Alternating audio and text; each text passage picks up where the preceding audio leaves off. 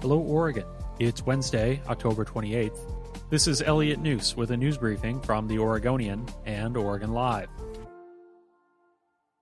Critics say Oregon Department of Energy staff are ignoring state administrative rules to help developers of a proposed natural gas plant in Umatilla County meet a September 23rd deadline to begin construction, and in doing so sidestep new environmental regulations.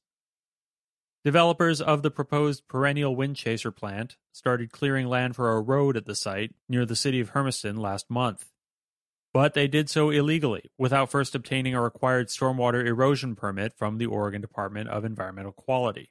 The Department of Energy says the lack of that permit, identified as a construction requirement in the project authorization, has no bearing on whether the company met the deadline. Meeting that deadline, critics say, would allow developers to avoid millions of dollars in extra carbon emissions fees under global warming standards that Governor Kate Brown strengthened earlier this year.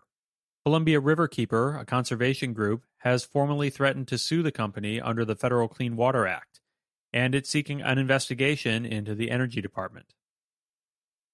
Inmates in Oregon's prisons have faced coronavirus infection rates nearly 10 times higher than Oregonians as a whole. So far, more than 1,200 inmates have tested positive, and 16 have died. 13 died in roughly the last 2 months alone, marking the disease's accelerated impact in a captive population often unable to physically distance to stay safe. A team of defense attorneys has filed legal complaints on behalf of over 230 inmates against the Oregon Department of Corrections or local jails for what they describe as a deliberate indifference to the health and safety of inmates.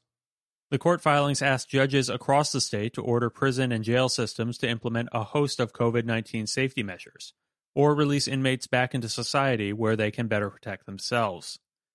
The first will go before a Multnomah County judge this week. Portland State University won't meet its own goal of transitioning to an unarmed campus police force by this fall. The campus security office needs to have 8 sworn officers working before it can make the transition, to allow unarmed officers to respond to calls in pairs, according to Willie Halliburton, the campus public safety chief. 2 officers recently retired, while a third resigned, and that's thrown off the timeline. In a letter to students and staff on Tuesday, Portland State University President Stephen Percy said the university remains committed to the change. Students at Portland State have long lobbied to have guns removed from campus security. The issue took on new urgency when, in 2018, Navy veteran Jason Washington was killed by a campus police officer during a melee outside a bar near campus. The coronavirus pandemic has upended Oregon's Enchanted Forest, the nursery rhyme-inspired theme park outside of Salem. The Tofty family that owns and runs Enchanted Forest has launched a GoFundMe page in hopes of raising $500,000 so the park can survive the deadly virus that shuttered businesses across the country. The theme park didn't open as usual in the spring of 2020 because the pandemic's first wave was sweeping across Oregon.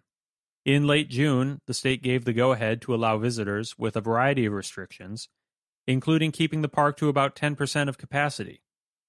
Enchanted Forest immediately sold out its first run of tickets. But the restrictions meant the park couldn't get into the black, the family says. Enchanted Forest is now closed with a planned reopening in the spring. The family said the park was thriving before the pandemic hit, but now it's taking on mounting debt. It's also auctioning memorabilia and artwork from the park's founder, Roger Tofty. Thanks for listening. You'll find more news at OregonLive.com, and you can support our journalism with a subscription at OregonLive.com/podsupport.